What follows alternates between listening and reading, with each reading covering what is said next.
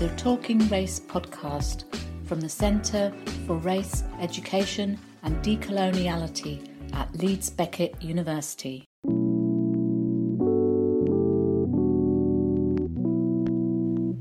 Dr. Retha Coley is an Associate Professor of Teaching and Teacher Education in the School of Education at the University of California, Riverside.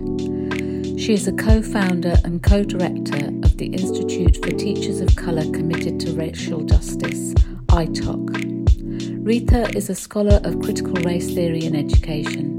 Her research examines structural racism and initiatives for racial justice within teaching and teacher education, with a specific focus on the professional experiences of teachers of colour. She is co-editor of the book Confronting Racism in Teacher Education, Narratives from Teacher Educators, and the sole author of the book Teachers of Colour, Resisting Racism and Reclaiming Education.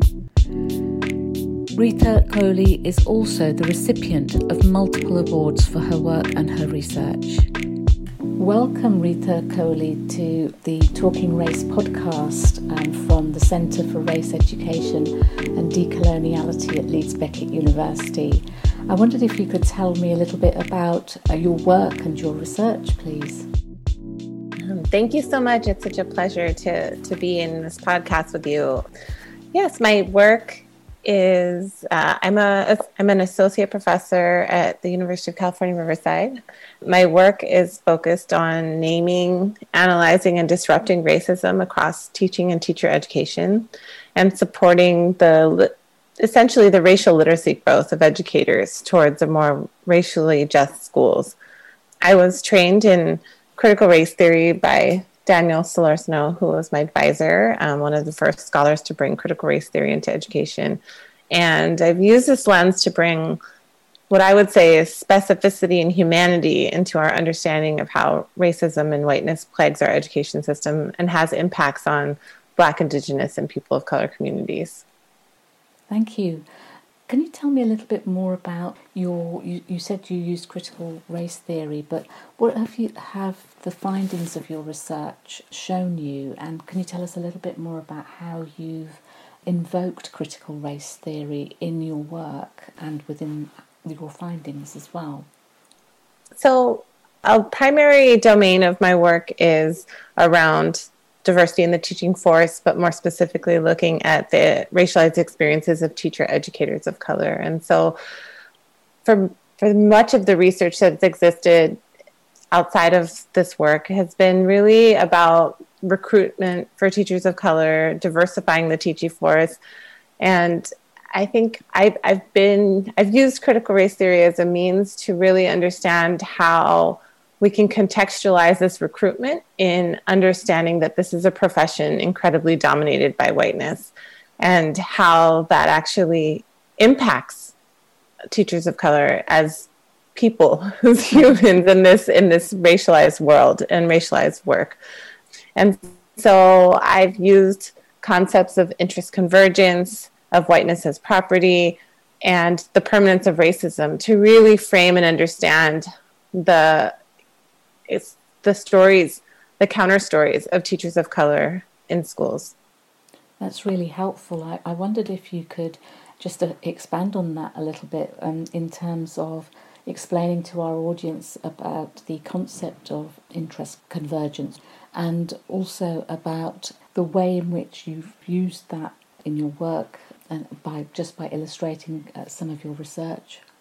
So, I think Derek Bell, who was one of the most prominent originators of critical race theory, developed the notion of interest convergence as a way to explain what he saw as the permanence of racism, and to really start to help us understand how racial progress or seeming racial progress is made in the United States. And so, and probably beyond, but in so much of the examples that he gives, for example, Brown versus Board of Education, thinking about, there are communities of color Black community, Asian American community, Mexican American communities who are fighting for access to better education for so many years, for more resources. Yet In the case of Brown versus Board of Education, what Bell argues is that the reason progress was made was not because it was the right thing to do, not because this is what communities have been fighting for, but it really converged with this kind of the foreign perception of the United States at the time, and that the reason there was racial progress was because there was an interest in it for those in power. And so when we progress in that way, it continues to evoke, so there is some racial progress. It feels like a win, but many of the structures that maintained hierarchy transformed into other structures that maintained hierarchy. So in the case of Brown versus Board of Education, we saw the emergence of resegregation, we saw rezoning of neighborhoods, we saw tracking, and so those same things were maintained. Mm-hmm. In my work, I use interest convergence as a way to help us understand diversifying the teaching force. And so when we think about this incredible need to address the disparities that we see between the growing population of students of color in the United States, over 50%, and the maintenance around 80% white teachers, that there is a need, there's an incredible kind of discourse out there right now, or policies, grant initiatives to diversify the teaching force. And so similarly, though, I think what people have been fighting for is self-determination in their education. Communities of color have been fighting for self-determination in their education. They have been fighting for, having teachers that reflect them culturally, having a culturally responsive, culturally sustaining curriculum. But those are not necessarily the reasons why we are diversifying the teaching force. We're diversifying the teaching force, as you could look in the literature, because it relates to the academic achievement of students of color, increased academic achievement. It's been demonstrated to show that teachers of color, having them in classrooms can lead to higher attendance rates or graduation rates because students are more engaged. And so often when we're bringing teachers in through this notion that we could see as an interest convergence, right? There's a material benefit for having teachers of color there, therefore we're recruiting them. And so there is some racial progress that we see, like we saw with Brown, but at the same time, we're also seeing the maintenance of racial harm because we're bringing teachers of color in for their material value, but we are often not letting them be their whole selves or bring their humanistic value in, which is, their relationality with students.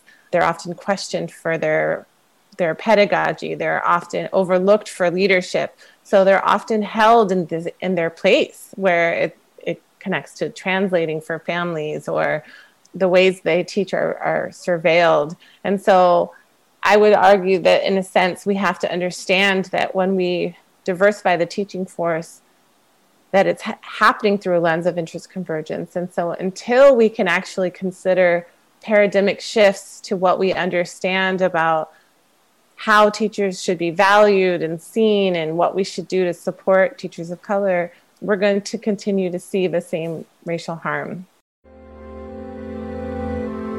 Warren starts off in a bland manner, and you can't tell for a while as he's delivering the opinion what the outcome is going to be. And then he comes to the key line and he says, and we unanimously hold that separate but equal has no place in the Constitution. And it was just electric in the courtroom when he said unanimous. Thank you. And there are so many parallels with what you've just described over here in England, where predominantly the teacher workforce is white. There are very few principals and head teachers and senior leaders of colour here in England. And again, as you've described, the majority of teachers of colour are largely in the classroom, and they're not always given the opportunities to undertake professional development that will lead and act as a springboard for their career progression, really. So there are interesting parallels there. And just again, for our British audience, I wonder if you could just say a little bit more about the Brown versus Education case so that our listeners have got some background to that some people may not be aware of it. I apologize if I was being U.S.-centric in skipping over what that was. Brown versus Board of Education of Topeka in 1954 was the legal case that pushed for the federal desegregation of U.S. schools. And so there were several cases that led up to it. Once Mendez, the Mendez case was Mexican Americans fighting for it. And so we see, but Brown versus Board of Education of Topeka was the primary case that called for that desegregation. And actually, this was so it changed the law, but it actually was not reciprocal. So Black students there were some cases where white students entered predominantly Black schools, but for the most part, there was a fear in the hearts of many white families that their child would be educated by a Black teacher. And so Black students were integrated into white schools, and there was tremendous resistance, tremendous racial violence, protest. The National Guard had to come in many cases. There was a lot of kind of federal force towards integration. And actually, there are some statistics that show that within 10 years of integration or desegregation, we saw that 45% of Black teachers lost their jobs. Mm-hmm. Yeah, and that was the fallout of that legislation, indeed. And do you feel much has changed for teachers of colour nowadays, in particularly your state of California? Well, I think part of what I think we have to understand is that prior to Brown, especially for many predominantly Black schools in the South and other places, that Black communities were educated by Black teachers. And after Brown, you saw the resegregation, but, I think within 10 or 15 years, schools were more segregated, I think, in the 90s than they were in the 60s, right? So we saw this movement of integration that then led to tracking and other things, but then rezoning and then resegregation. But we still had that incredible loss in the teaching force. And so I've been looking at some statistics lately that have been really frightening when I think about the demographics in the teaching force, because it is, so we do see this as we're at 79% white teachers in a country where over 50% of the students are students of color. But we're also seeing these other layers of demographics that contribute to this. So something like it was the deans, associate deans of schools of education, teacher educators, both tenure track and adjunct, school administrators. All of those statistics hover between 85 and 90% white. And so when we're thinking about who's shaping policies and practices in the training of teachers, in the facilitation of teachers, in the professional development of teachers, we're continuing to talk about a predominantly white force. And then we're still recruiting high numbers into our education majors and graduate programs and credential programs. So in your work as a teacher educator, given that you have a predominantly white teacher workforce, I assume that attempts are made by universities and other teacher education establishments to prepare that teacher workforce for working in an ethnically diverse school setting and obviously in an ethnically diverse society. And could you just describe how you do that, particularly in your state, and what are the, if you like, advantages and disadvantages of doing that for yourself, perhaps as a teacher educator of colour? Yes, thank you. So I've worked at several different teacher education programs, and currently where I work is actually considered an MSI, a minority serving institution. So upwards of 65% of our students are Black, Indigenous, or people of color students, right? So that has changed what being a teacher educator means for me in this space. But I think that, to your question, if teachers are working in an ethnically diverse society, they should, of course, be prepared to do their jobs, right? Which is to serve those students. And so I think what's important, I think, to understand is that the historical purpose of schooling in the United States for communities of color, for BIPOC communities, was one of control, one of indoctrination, one of cultural and linguistic genocide. And so if we understand through critical race theory that those institutions were never torn down and rebuilt, they've just been amended over time, we see those remnants, those legacies of racism in schools today. And I think part of it is we can't continue to have an apolitical, and I put that in quotation marks, education of teachers when we are talking about incredibly racialized structures that continue to replicate racial inequity and harm. And so my approach is really about this notion of racial literacy. So racial literacy, Lani Guinier, who's a Harvard Law professor in 2004, a critical race scholar, wrote a piece about racial literacy, talking about the ability to read the racial grammar of the United States.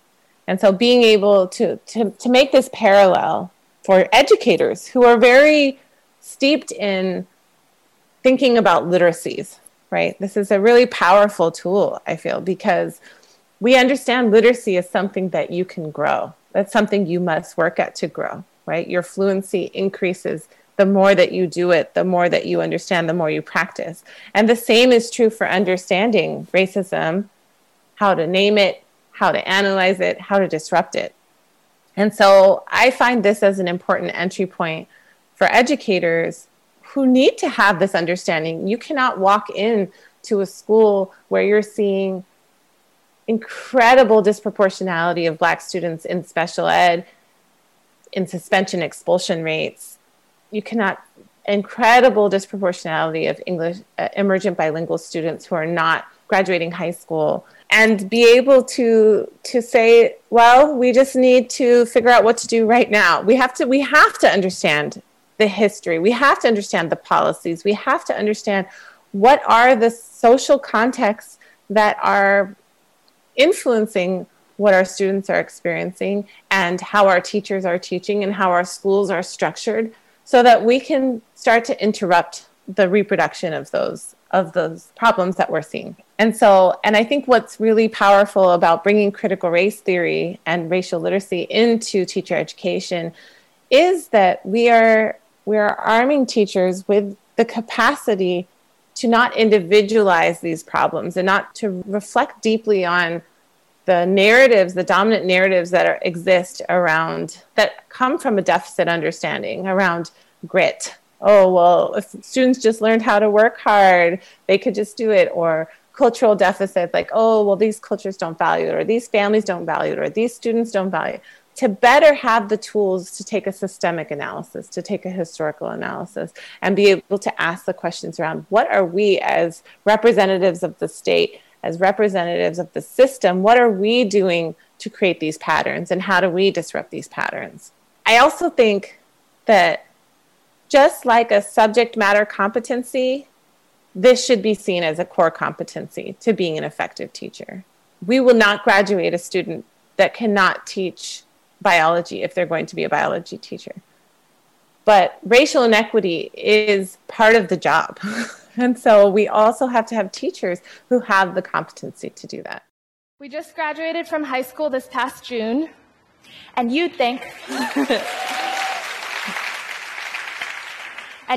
after 12 years, somebody in or out of the classroom would have helped us understand, at a basic level at least, the society we live in. The truth for almost all our classmates is that they don't. In communities around our country, so many of which are racially divided, if you don't go searching for an education about race, for racial literacy, you won't get it. Totally agree with you there. And an analysis of the English teacher standards, teacher professional standards, there is no mention of race, racism, even the term cultural diversity has been erased over the last 10 years, if not more. there are no references to race or ethnicity in the teacher standards. And those policy absences, of course, translate into absences on the teacher education curriculum in England. Is that the case with you in the United States, or particularly in your university or in California? Well, in California, I think we're unique from other parts of the country where until very, very recently, and in very, very few cases, the majority of teacher education to get your credential has to happen in the graduate level. And because it has to happen in the graduate level, those programs have been shortened to be competitive, to be 1 year. And so within those spaces, it becomes very difficult to contain all of the ways in which critical discourse, critical pedagogy, critical understandings of the social context of schools had been part of teacher education, because those things had been additive through additional courses as opposed to woven within. And so when they are additional and you have to shorten a program and they aren't part of the credential requirements, then those are the things that get stripped out. I would say that many of the things I'm talking about probably not as explicitly tied to racism, but are included in the California teacher performance expectations. So being able to understand, well, I think there actually is a TPE, as we call them, about responding to racism in the classroom. But there is a lot of language that's grown over the years about being able to be responsive to create safe environments for diverse students. And so I think that is one of the powerful places, is that this exists in the requirements of what it means to have a credential. And so my push is really to also reflect that in the kinds of way in the teacher education domain as well. As teacher educators, we should be holding ourselves to that same accountability. One of the places that I think we've been able to shift the kinds of political education that teachers have had is we've grown over the last couple of years, which is new for California, and undergrad majors that focus on education. You can't, in most cases, you can't get a credential that way, but you can still have this focus on more like educational studies. And so we have added multiple critical classes there. We have a master's program where we offer critical classes in pedagogies of racial justice, in K through 12 ethnic studies, in critical pedagogy. And so we do have these places in which we're socializing and offering students the access to developing their racial lenses. And so I think that has been really helpful in terms of providing teachers those tools. But I will say that a lot of it can't happen. A lot of it, at least in the past, has had to happen outside of the institution. Yeah, I think that's really interesting about creating a space on the undergraduate programs for these issues of racism and social justice and anti-racism to be developed. And I was interested in how you achieved that within, I guess, the space of the university, but also once teachers are qualified, what professional development is there? Well, where are the safe spaces for them to have conversations about race, because those spaces don't necessarily exist in their school environments.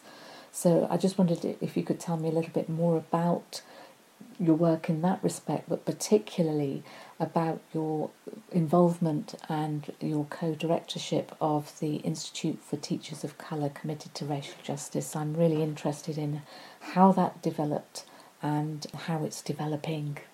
In terms of the undergrad with the university, as I said before, I work at it's considered a minority serving institution. It's considered a Hispanic serving institution in HSI, so we get federal money for that. And ANAPZ, which is the Asian American, Native American, Pacific Islander serving institution. So 85% of our students are BIPOC students. And so I think there hasn't been the presence of it necessarily, but there has been an opening to justify why we need to create classes that reflect the histories and understandings of who our students are. Many of our students are Pell Grant recipients, meaning their family income is below a certain level, so they're able to access certain federal grants. And so many of our students are working multiple jobs, and they have experienced the types of things that we were talking about in the educational system. And so they need courses to be able to process and reflect what they've experienced. And so I think for that reason, in our context, it might be a little bit easier to create those things because it speaks to our students. It's culturally responsive and sustaining to our students. But I would say for the majority for many schools across the country, many universities are considered PWIs, predominantly white institutions, or even our institution is a historically predominantly white institution that transitioned to an MSI. And so there's a lot of infrastructure that continues to maintain an apolitical, I put that in quotes, predominantly Eurocentric frame in the work. And so even in school districts, we're seeing the type of critical education, which has, as you know, we've had these conversations, changed in the last year to some degree. But there has been, access to some of this education, but it happens at a fairly surface level, or it's really geared towards supporting white teachers who don't have these understandings, or teachers who are maybe at beginning stages of these understandings. And so the teachers that I have become very interested in working with are the teachers of color who have deeper understandings already about race and racism. Because I feel like these are the teachers who entered the profession ready to create transformation, ready to fight for their communities. And we've seen these teachers throughout history. From the inception of schooling, we have seen these teachers who reflect communities who've come in to try to protect their communities from the harm of schooling.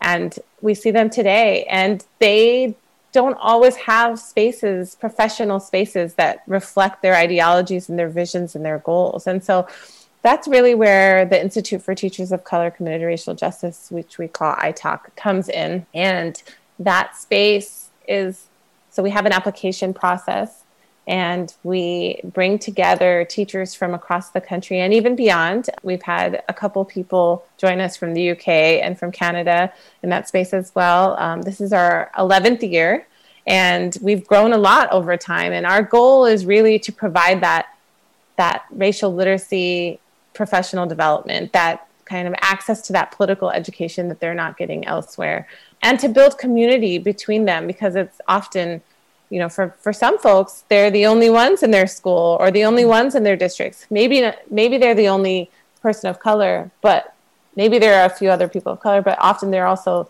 the combination of the racial isolation and the ideological isolation of being justice-oriented, politically oriented teachers of color. And so bringing those folks together and allowing them access to teach each other, to hear from cutting edge scholars from the field who reflect their goals and interests, as well as to develop models of racial justice work that they want to implement in their schools.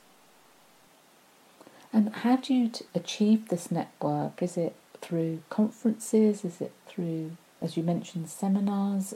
And obviously we're now in, COVID times. I assume the internet has worked well in that respect in terms of developing the network. But outside COVID times, how did it gain momentum, and how did it gain that cohesion that you described? We started this in 2011, and social media was a very different place in 2011. And, I had written my dissertation about the experiences of teachers of color and their discourse on race in a teacher education program. And I had presented on that work at a teacher conference, a teacher activist conference. And so there were these teacher activist groups, Teachers for Social Justice, and other places across the United States that were, bringing together teachers to have this political education. And in that space, I had called for a workshop that would be entirely a racial affinity space for BIPOC teachers. And so I think they had not done something like that to date when I proposed it. And so there was some discussion about it, and we held the space, and they were supposed to be no more than 30 people per workshop, but over 60 people lined up not because of me or the workshop, but because they wanted to be with each other. And the first thing that someone said when they walked in the room was like, "I'm passing around a notebook. Can everybody put their name down?" And so that became our first list of people, of teachers who were politicized, who were interested in doing this work. And so we just sent out emails on email listservs, which those are not as common these days. And the first year we had 45 applications for 40 teachers. And then over the years, that has just grown because teachers have told teachers in their networks. And then there are so many, teacher groups on social media now. And over time, we were predominantly California focused organization, and we've grown to have teachers from all over, from Hawaii and Atlanta, or from Georgia, and from the, New York State and Washington State. And so all these different places, Minnesota, these teachers have come together. And during COVID, as you said, we did transition to a virtual platform. And so we were able to serve the most teachers we have served since we started. So we served last year 275 teachers. And over the 10 plus years, I think our total is over 1,000 teachers that have come to the space. Do you have a particular event, an annual event that, if you like, cements that network? And apart from networking, what else do the teachers gain from ITOC? For the first 9 years, our community was grounded around a summer institute, which was 3 intensive days where the teachers came together and they listened to, they had access to different types of speakers that, in teacher education program, professional development, there are very few. You're often taught by adjuncts. You're often not getting the prominent scholars, the critical people of color scholars. And so these are all the speakers we bring are BIPOC, and they're all critical, and they're doing cutting edge work. We always have an educator speakers as well. So people who are their peers who are doing this work in amazing ways. And then we have workshops. And so often many of the workshops that we have are people who've come to our conference and then have come back the next year to present on work that they've done in their schools. And then we have working group sessions where they actually have built-in time to reflect upon the kinds of theoretical frameworks and models that they've seen in their schools. And so I want to be clear that part of this work is that we believe deeply in place-based work. And so people do not come and get packets of this is the curriculum you're going to do on Monday in your classroom. But instead, we frame these things as, here is a model of how somebody did this work in their own context. And now we want to give you time to think about, what does this mean for your context, and what kinds of applications can you make? And now thoughtfully with coaches which are their peers, other peers who've done this work, they'll facilitate spaces where they can develop a plan where they think about, who are my allies in this work? What are the resources I have? What are the barriers in this work? Who's kind of standing in my way? How do I work around that? Who can I rely upon? What do I need? And then be able to create a plan so that they can do that work during the year. And we've had very few, our funding, if we had more funding, we would do more, but racial justice innovation grants, where we've tried to support some of the teachers in their work through the year to really build out incredible projects of shifting school cultures, developing and heightening awareness around racial microaggressions in schools, or developing a local network for teachers of color to come together to develop this political education and continued support. And so those are the kinds of ways that we've had it in the past. With COVID, we've switched to an ongoing virtual platform. And so this past year, we've had a series of professional development opportunities for teachers. And then we've had coaching for critical math teachers and critical science teachers, where experts from the field have been able to support them. We have something called the Femtorship Network, where, pushing on ideas of patriarchal mentorship, where we have teachers connected to each other to support each other through the year, in especially novice teachers with more veteran teachers, but also kind of peer to peer, so that there's just people who are kind of thinking about similar goals and issues that are connected. Great, thank you so much. I love the idea of a safe space to discuss not just personal experiences, personal professional experiences, but also a safe space where you don't have to explain yourself, you don't have to explain your politics or be almost cowed into not talking about your politics, but an empowering space where you can really do some innovative work, which is also supportive, but also, as you say, cutting edge, so that they probably feel very rejuvenated when they come back from the conference and go back into the spaces where they might be the lone teacher of colour in their schools. Love the idea of having maths and science focus, because so often I've been told, well, what's maths got to do with race? In terms of the transferability of this notion into the Institute for Teachers of Colour Committed to Racial Justice, what can people in, say, England and other global north countries learn from your work, but particularly from the work of the Institute for Teachers of Colour Committed to Racial Justice? I think there are important lessons that I have learned just from doing this work that are applicable to any kind of racially minoritized community, which is that when we are in institutions that are fraught with white supremacy and racism, it can be exhausting. Robin D.G. Kelley, U.S. scholar, has talked about the debilitating ways of always fighting against, and that it's important to also dream towards what we're fighting for. And that sometimes has to happen outside of our traditional workspaces. So we have the freedom to build what we need and to be the way we need to be. I think some of the pieces I didn't speak of in what we call iTalk is we bring in artists, we bring in comedians, we have music, we have a DJ who is a teacher who told us, hey, this space is really quiet our first year. She said, I have turntables in my car. Can I bring them in?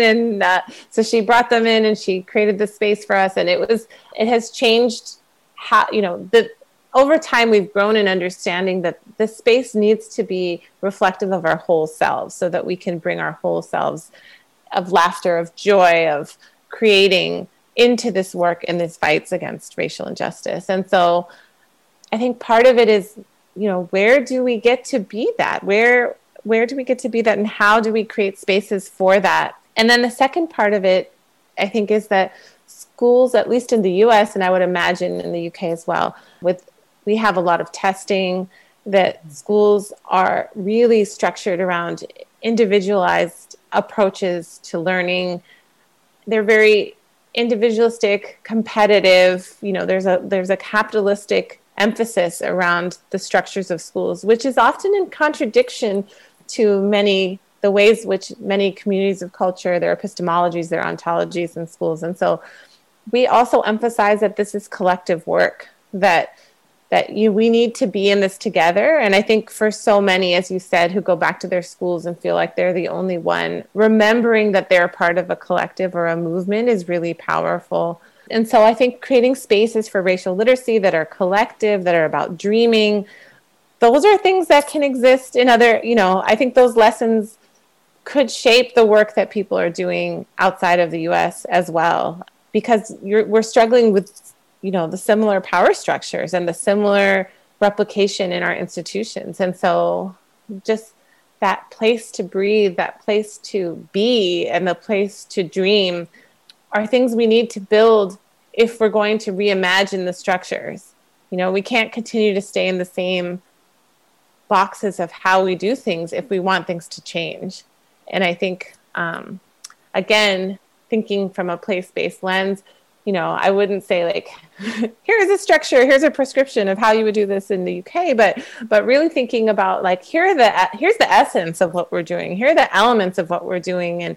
And so, even if you want to start small, even if you want to start to bring a group, call a space together for people who are committed to these ideologies, who are experiencing racial marginality or minoritization, and who are committed to disrupting that, and have a conversation of what are you struggling with, and what are you hoping to change, and what are you dreaming for, and move from there. So it's really a hopeful space. Through the times when Trump was your president, how do you keep hope alive, I suppose, is my key question, when there is this landscape of hostility and a barrage of derision from the press almost every day about race and racism in a way that denies our lived experience but also denies our interaction with and in institutional spaces? In the US as well, in September 2020, we had the ban on talking about white privilege and critical race theory in federally funded contexts. And I think what's so interesting about, I would love to see that report that you talked about from yesterday, because I'm teaching a class on critical race theory right now. And we just talked about this on Tuesday. And so, but I think it's important to recognize that those two things go hand in hand. What you said, the legislation that came out in October saying we can't talk about critical race theory, and then this report that's denying institutional racism and framing it as motivational or aspirational. Critical race theory is a tool to point out that meritocracy is a myth, and that there are institutions and systems that are replicating inequities, and that it is a mechanism of white supremacy to blame individuals and communities for not being able to have equal access within a system that is not equitable. And so preventing us from understanding our history, or from understanding the ways in which systems operate to replicate inequity and justice, is a tool to maintain white supremacy. So these notions of blaming communities are, Richard Valencia has a great book about the history of deficit thinking over time, and so much of this is embedded in that. But when you bring up Trump, Trump has not been in the news as much in the last couple months when we have a new president. And so in my class, I just put a picture of Trump from an article, and my students, we all had this very visceral reaction. So in terms of hopefulness, I don't know that I have the answer for that, because it is hard. It is exhausting. It is traumatic to constantly feel like you're under blatant attack in these ways. And I would say these problems have not disappeared just because, I don't know if people have been watching U.S. news, but around, there are the growing anti-Asian violence that has been continuing. We continue to see anti-Blackness in the U.S. and all those things. Those are not Trump-related things, right? Those are built into the infrastructure of our country. But to have a figurehead on top of that is perpetuating and creating policy that's so blatant, and then have COVID, and it is exhausting. So I'm not sure that I have like a lining of hope, because I don't want to minimize or deny that what people are feeling is unbearable. But I guess what we found in our space is just that being together and remembering who we are outside of what we're constrained by, being in the fight at all times, doesn't allow us to be whole, right? And I think that we need to have spaces where we can think about our young people and how we want to cultivate our young people in this world outside of those constraints. Sometimes I think that there's the freedom dreaming, right? There's a movement in the United States right now that has building off of notions of abolitionism and the abolitionist teaching, Bettina Love and the Abolitionist Teaching Network, Goldie Mohammed, these other scholars who are really talking about this. And I think there is a need to feel that kind of freedom dreaming, to be able to hold on to some hope here. So Rita, tell us about your first book, which I really enjoyed reading. It's entitled Confronting Racism in Teacher Education, Narratives from Teacher Educators. It was just illuminating for me to actually read it and see so many resonances of my experience in there as well. How did it come about, and tell us how you've built on that book?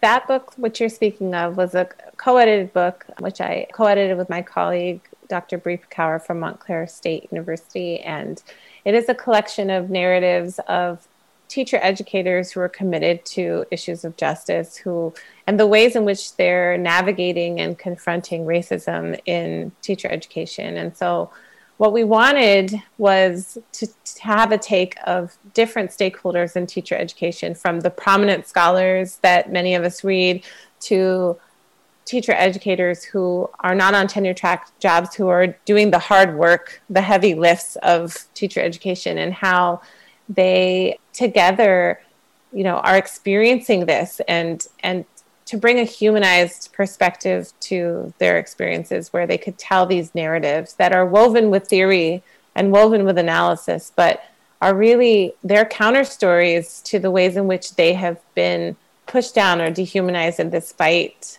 to transform teacher education. Tell us about your forthcoming book, Teachers of Colour, Resisting Racism and Reclaiming Education. I love the title of that already, so tell us more about that one. Much of what I talked about today is reflected in that book. So this is a sole-authored book, which is based off much of my research over the last decade with teachers of color, and frames education as a racializing space that teachers of color have experienced from when they entered as kindergartners through their teacher education into the classrooms as educators. And so using the frameworks of critical race theory and some of the things that I talked about in this podcast today, this book takes 30 counter stories of teachers of color who are committed to racial justice, who are doing this work, from exploring their experiences with racism, the impact of those experiences with racism, their resistance and the tools of resistance they employ, and then how some of these teachers have actually worked to reimagine schools. And so it takes us through this journey, this beautiful, powerful, complex journey that teachers of color who are committed to this work are engaging, because you see how hard it is to navigate these structures, but how powerful these teachers are in their belief, their commitment, their passion to really serving their own communities. But then also to not let institutions off the hook around, well, we have these teachers of color and they're doing this great work, so we can just hire them and be done.